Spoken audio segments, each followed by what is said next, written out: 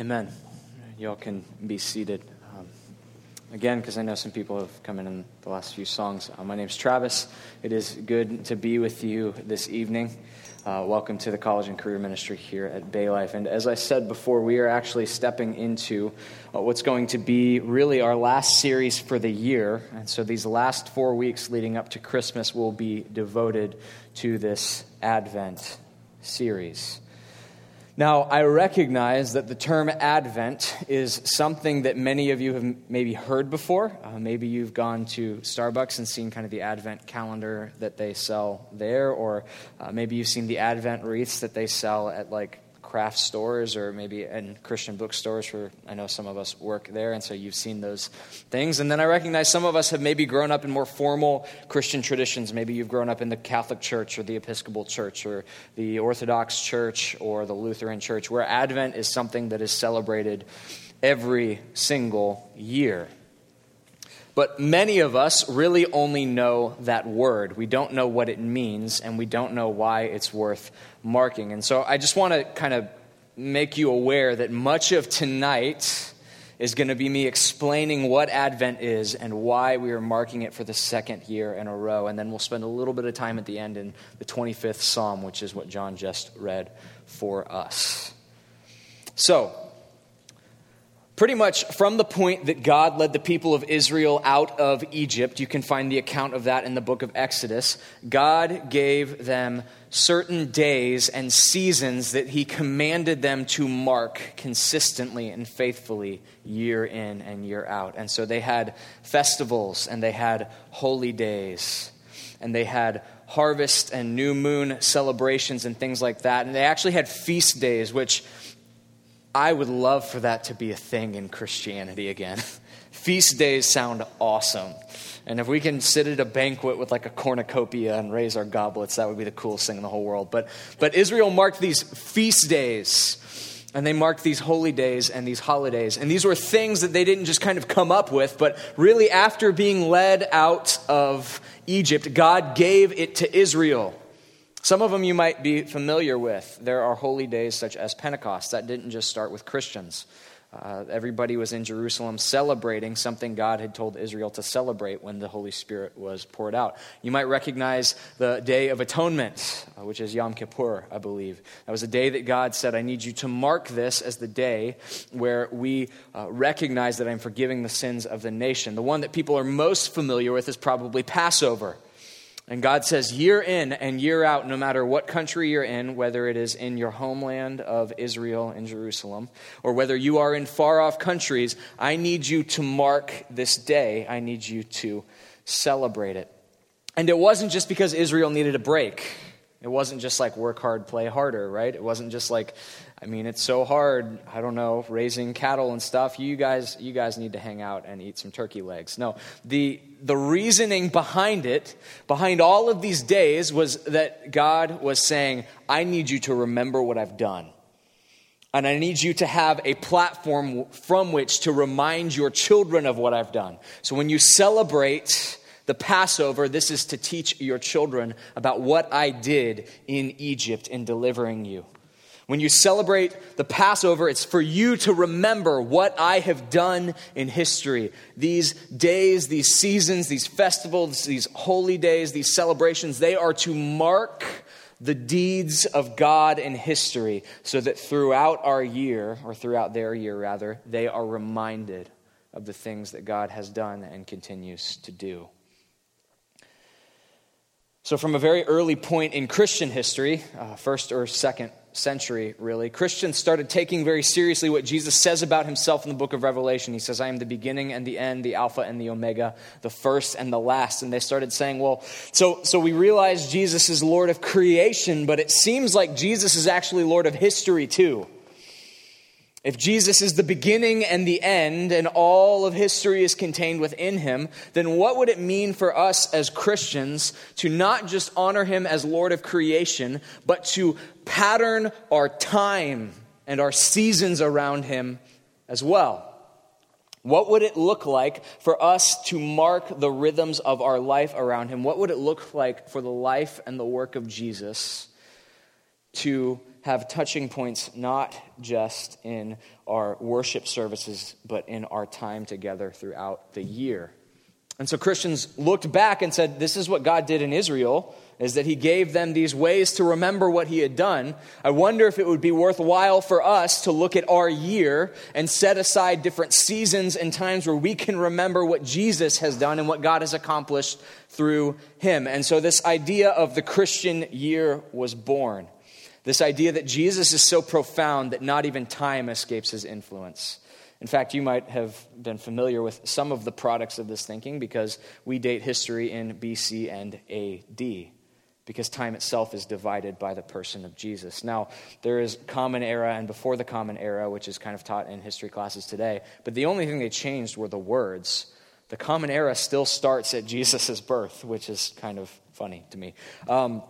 And so Christians started thinking about this, and so they said, okay, so what are the important things that happened in Jesus' life that we can set aside time to remember throughout our year? And they came up with about 6 or 7 different important things. The beginning of the Christian year is what they call it, is Advent itself. And in Advent, we remember what it was like to wait for the coming of the Messiah.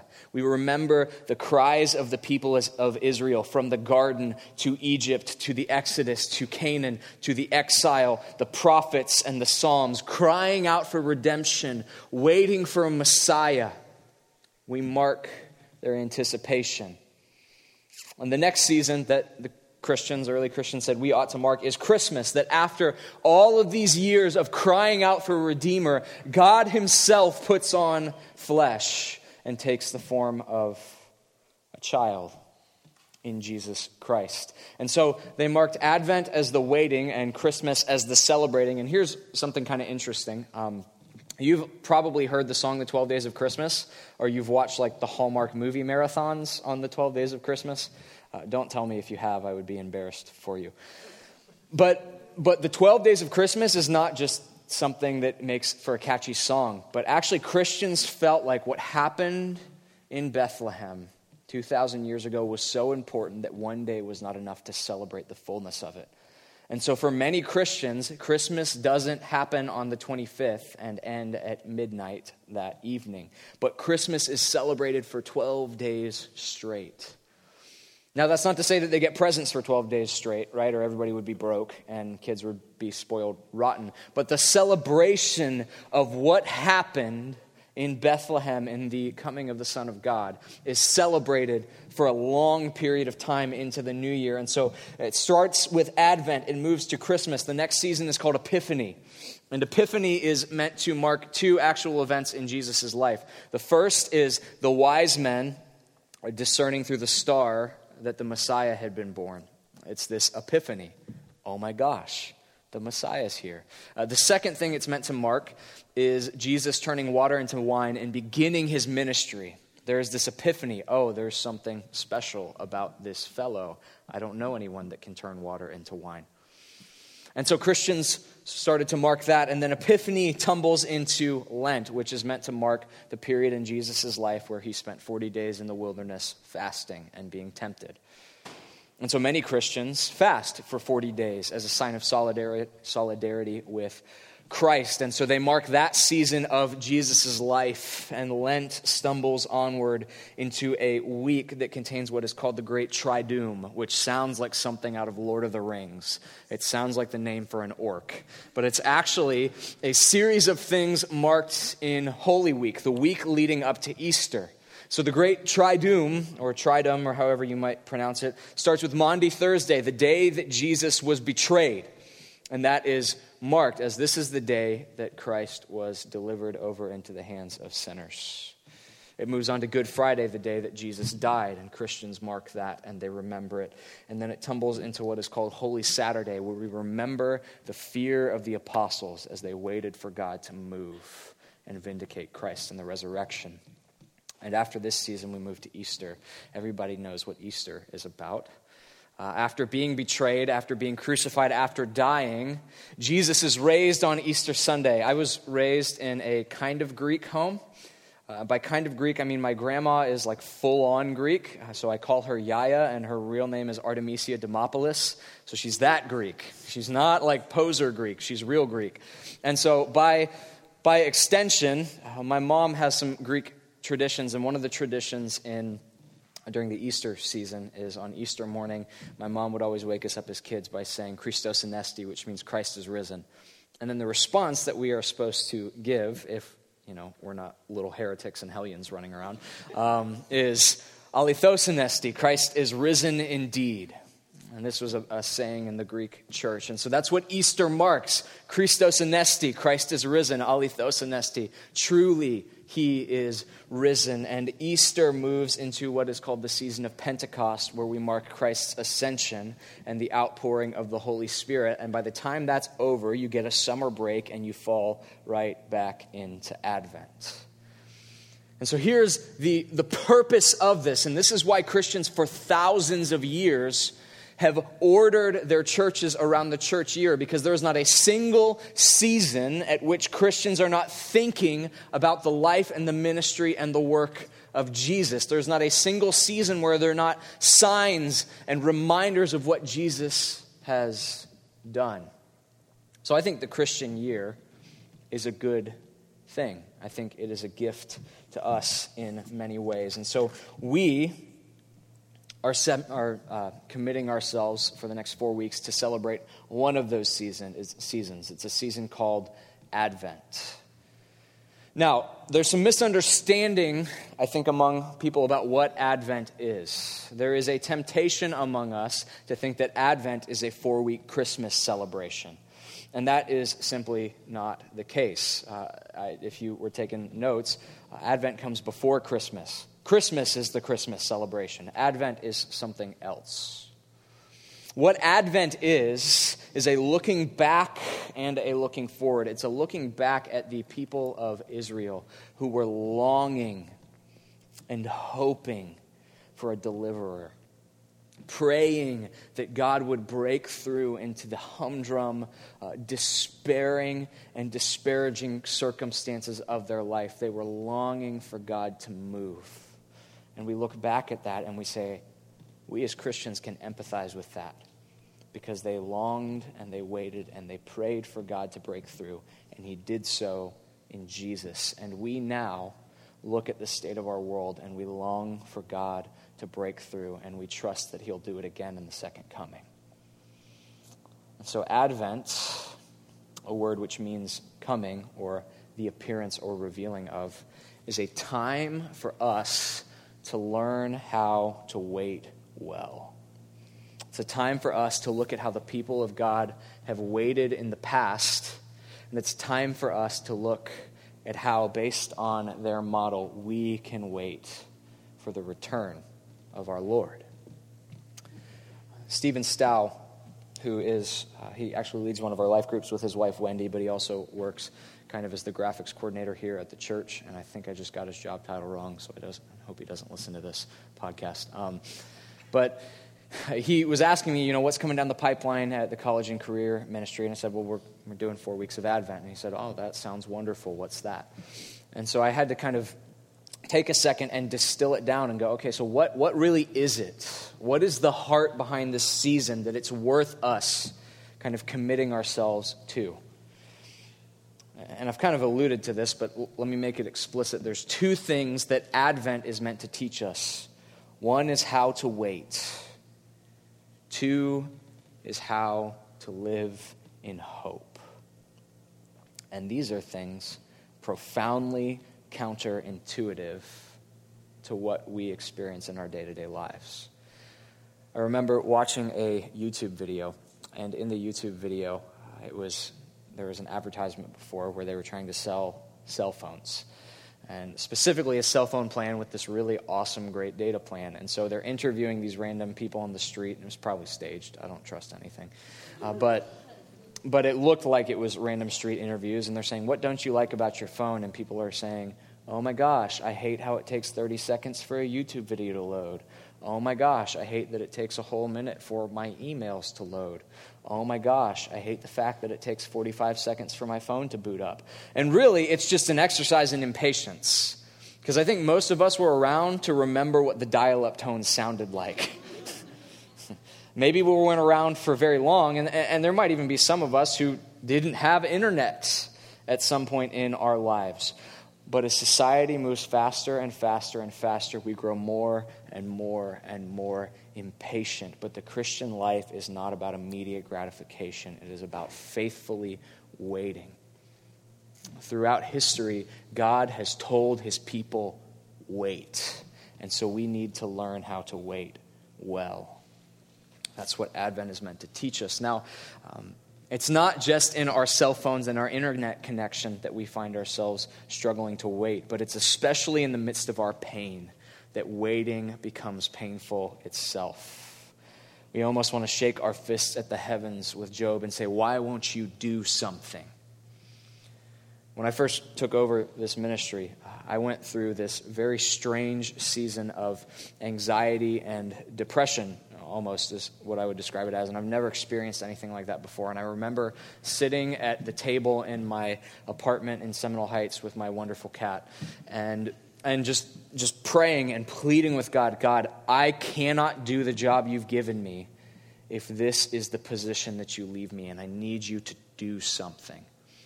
And as clearly as I have ever heard God speak, and I didn't hear a voice from heaven, and there wasn't like a light coming from the roof of my apartment, but very, very clearly, I heard God say, not yet. You need to wait.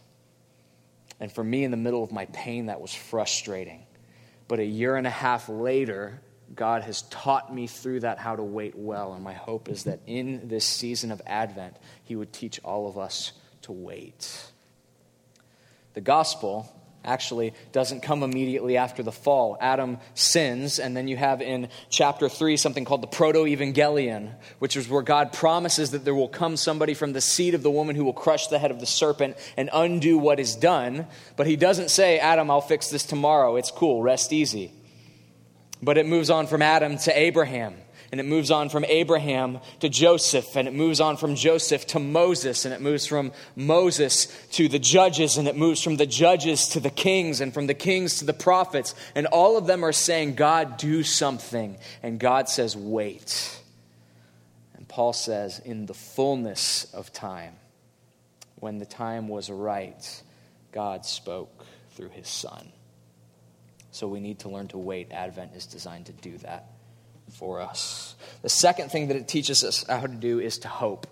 There is a movie that's based on a book. I realize Rich has brought this up before, but movie illustrations are just kind of like my go-to thing. And it's just because I watch a lot of TV, I guess. Not that that's a good thing. But there's a film called 16 Years of Alcohol, which sounds super fun and cheery, doesn't it? It's not fun or cheery. And it is based on a series of poems that the director wrote, a book that was put out by the same title. And it's about his brother. So a movie about a book about the author's brother. And his brother in the 60s was a kind of pioneer in the skinhead movement and a raging alcoholic for 16 years. And the poems are about the experience of the older brother watching the younger brother fall apart and finally find redemption through recovery. And in the beginning, one of the first few books, or one of the first few poems, is about hope. And in it, he says, hope is a funny thing. It is a currency for those who are losing. The more familiar you are with hope, the less beautiful it becomes.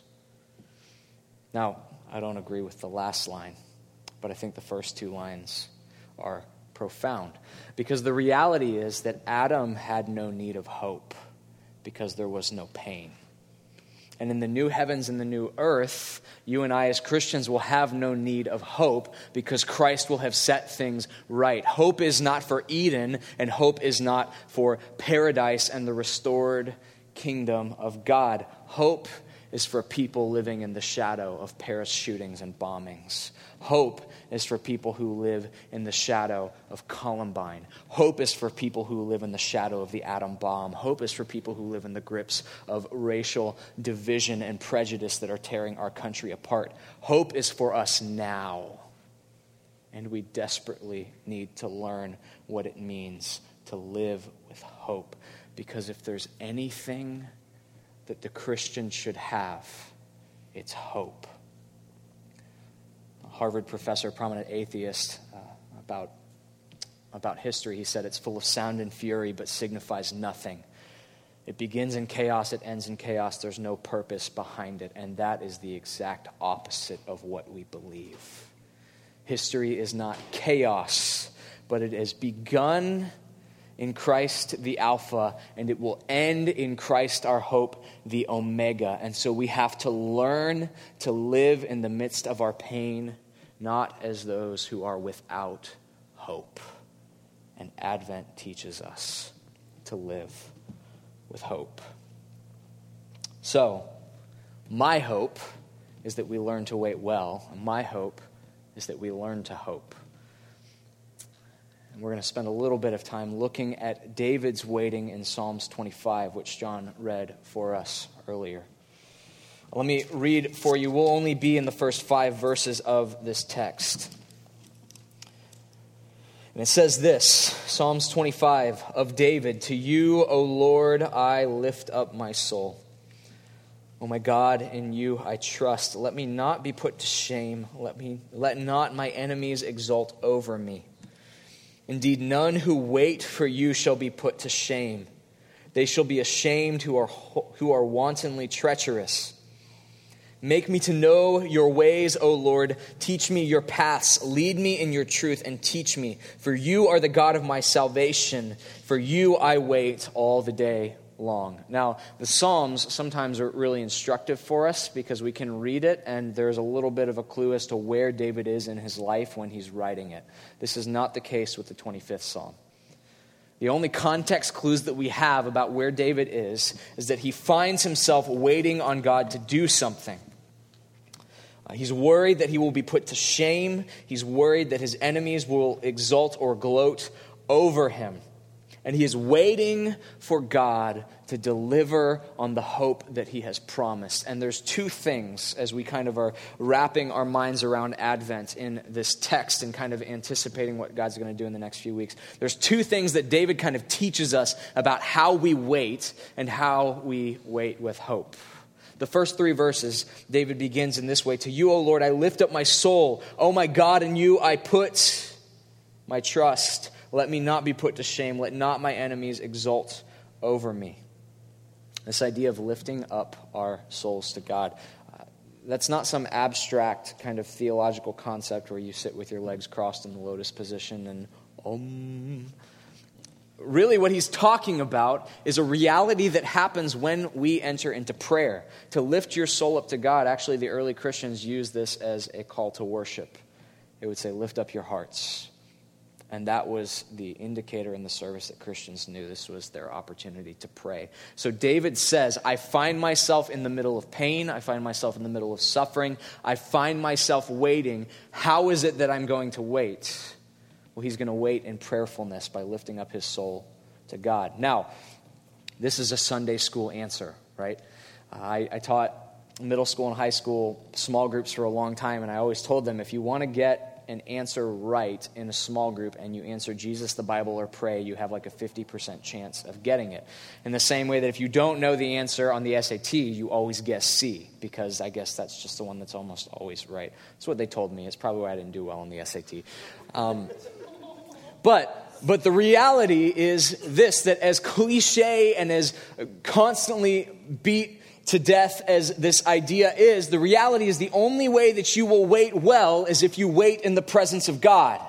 The only way that you will wait well is if you do, in fact, lift up your soul to the Lord. This lifting up of your soul, these are not petty, childish prayers. These are not throw one up to the good Lord on your way to school. Hey, God, help me have a good day. These are deep, weighty, lengthy prayers. David is not playing games. David finds himself in the middle of pain, and he says, I'm going to lift up my very soul to you. I'm going to commit myself to praying fervently. I would venture to say that in the middle of this, David wasn't the only person praying for the situation either, because as much as there is value in you going to God in prayer as you try to wait well for whatever he has for you, there is great value in you having brothers and sisters who will do the same thing for you. And we'll say to you, hey, I know that you're waiting on an answer about these test results. And I know that you're hoping that God is going to move, or I know that you're really waiting on that person that God is going to bring into your life so that you can step into the marriage covenant, or I know that you're really waiting on that job so you can finally start paying your bills. And I just want you to know I'm lifting you up even as you go before the Lord in prayer. I am praying for you. So David says as he waits that he's going to lift up his soul to the Lord. Oh my God, in you I trust. Let me not be put to shame. Let not my enemies exult over me. Indeed none who wait for you shall be put to shame. They shall be ashamed who are wantonly treacherous. One of the interesting things that a lot of the commentators on this text kind of draw out is they say, half of this seems like David praying, and the other half of this seems like David talking to himself. And here's what I mean by that. When I took being in shape a lot more seriously than I do now, and I wasn't really hoping for feast days to make a comeback, I actually put Post-it notes throughout my apartment.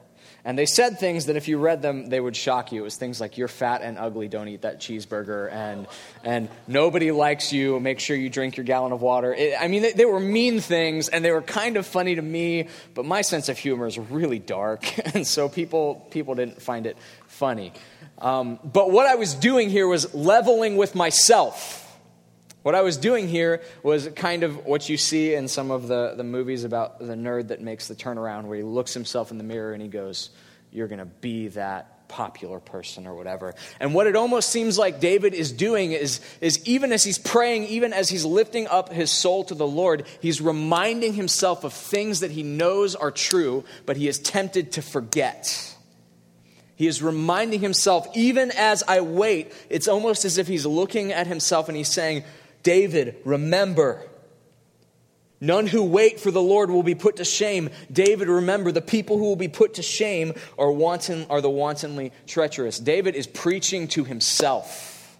He is reminding himself of things that he once believed were true, but his circumstances are tempting him to forget. And so if you find yourself in a position of waiting, I think what David would say to you is, first, that you should lift up your soul to the Lord in prayer. But second, that you need to preach to yourself the things that you know are true, but that you're tempted to forget. If you want to wait well, you need to hold out the promises of God in front of yourself and force yourself to look at them every day and remember that they are true no matter how difficult your circumstances become. So this is kind of the first segment of how David is waiting and hoping well. Verse 4 and 5, he says this, make me to know your ways, O Lord. Teach me your paths. Lead me in your truth and teach me.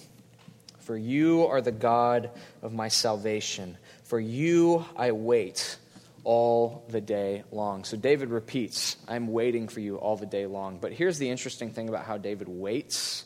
David doesn't wait passively. He actually asks God to do things, to teach him, to grow him, to shape him, to mold him, even as he waits. There is this very strange thing that happens with us. When we find out that we are waiting, we kind of just throw up our hands and we twiddle our thumbs. We think, well, I've done all I can, now it's just time to wait. But David is not committed to that. David says, I'm waiting, and I'm trusting, and I'm hoping, and I'm praying, but I'm not sitting and doing nothing while I wait. God, I want you in my waiting to teach me your ways, to teach me your laws, to teach me your statutes. So if you find yourself waiting right now for God to move, whether it's to bring the person into your life that you would marry, whether it's to bring to you a job that will help you pay your bills, whether you are waiting for a pain that you feel will never go away to finally be erased, can I plead with you not to wait passively? There's an event in the history of this country called the Great Disappointment, which of course I would use as an illustration because I'm just a little ray of sunshine. It's called the Great Disappointment, and it was a period in our nation's history where a couple people figured out, or thought they'd figured out, the date of the second coming of Jesus, which is always a certain sign that Jesus will not come back on that day.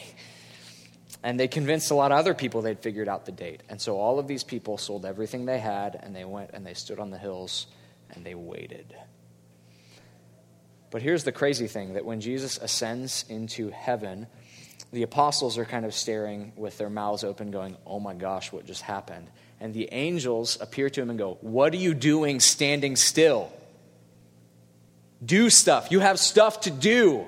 I know you're waiting for him to return, but there are things to do in the meantime. I know you're waiting for God to move, but we don't wait passively. We wait actively. The reading from Scripture that will kind of accompany the end of our service tonight talks about the second coming of Jesus, and it warns us not to be found asleep. And David is committed to waiting, but in his waiting, he wants God to teach him. He wants God to lead him in truth, to instruct him. He is committed to waiting actively. So if you find yourself waiting on a spouse, this is your time to grow in godliness and not twiddle your thumbs until your Eve or your Adam shows up. This is your time to do something. If you find yourself without a job, then you have a whole lot of free time to give to the church, to ministry to the poor, to praying for your friends. As you wait and as you hope for God to move, it is not time for you to kick the dirt and go, shucks, I hope something happens soon. God has given you this time to do something. If you find yourself with a lot of free time, just waiting for something to occupy that, listen, that is not time for you to sit around and do nothing. You have a kingdom to build by the grace of God and His Spirit. And so even as we find ourselves waiting, and even as we find ourselves hoping, David would commend these two things to us. He would say we wait in prayer. As we wait, we remind ourselves that God fulfills His promises no matter how dark the circumstance. And we don't wait as lazy people, but we wait actively.